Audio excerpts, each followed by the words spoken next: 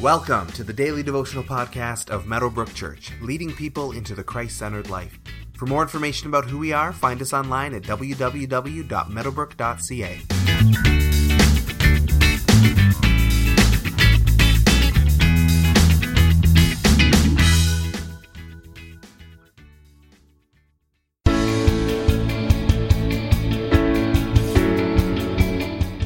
The Jews answered him, "Aren't we right in saying that you are a Samaritan and demon-possessed?"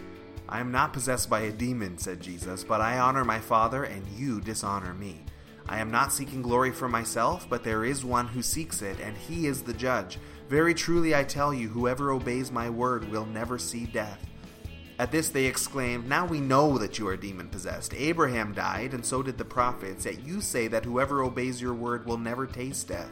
Are you greater than our father Abraham? He died, and so did the prophets. Who do you think you are?" John chapter 8, verses 48 through 53. Jesus has many enemies throughout the Gospels, people who spent their days trying to trick him, to trap him, to discredit him, ultimately to kill him. It's so easy to villainize them and dismiss them, but actually try to put yourself in their shoes. That's what we call empathy, the ability to sincerely understand another's perspective. If you're in this crowd, then just listen to this summary of everything we've heard Jesus say in the verses over the last several days. "I, Jesus, am one with God and speak the very words of God, and I come from God and will return to God. If you really knew God, you would accept me, but because you reject me, you don't know God. If you really knew God, you would trust my words, and by believing and trusting in me and my words, you will go to heaven. Even though you're putting your hope in the fact that you are children of Abraham, that is Jewish people, you aren't actually children of Abraham. Even though you fancy yourselves as children of God, you are not actually children of God. Even though you think that you're righteous, you are actually children of your father, the devil." There is legitimately evil in the hearts of some of these people, and we don't want to undermine that at all. But surely if we actually put ourselves in their shoes, understanding their cultural and religious worldview, we can see how Jesus would be a challenge to them.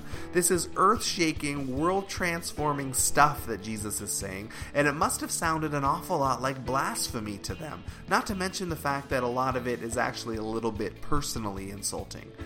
That's not going to stop in today's verses. After hearing all of these things, they challenge Jesus, "Aren't you a demon-possessed Samaritan?" Which is to say, aren't you unstable, insane, blasphemous, an enemy of the Jewish people? They can't understand Jesus, so they turn to slander.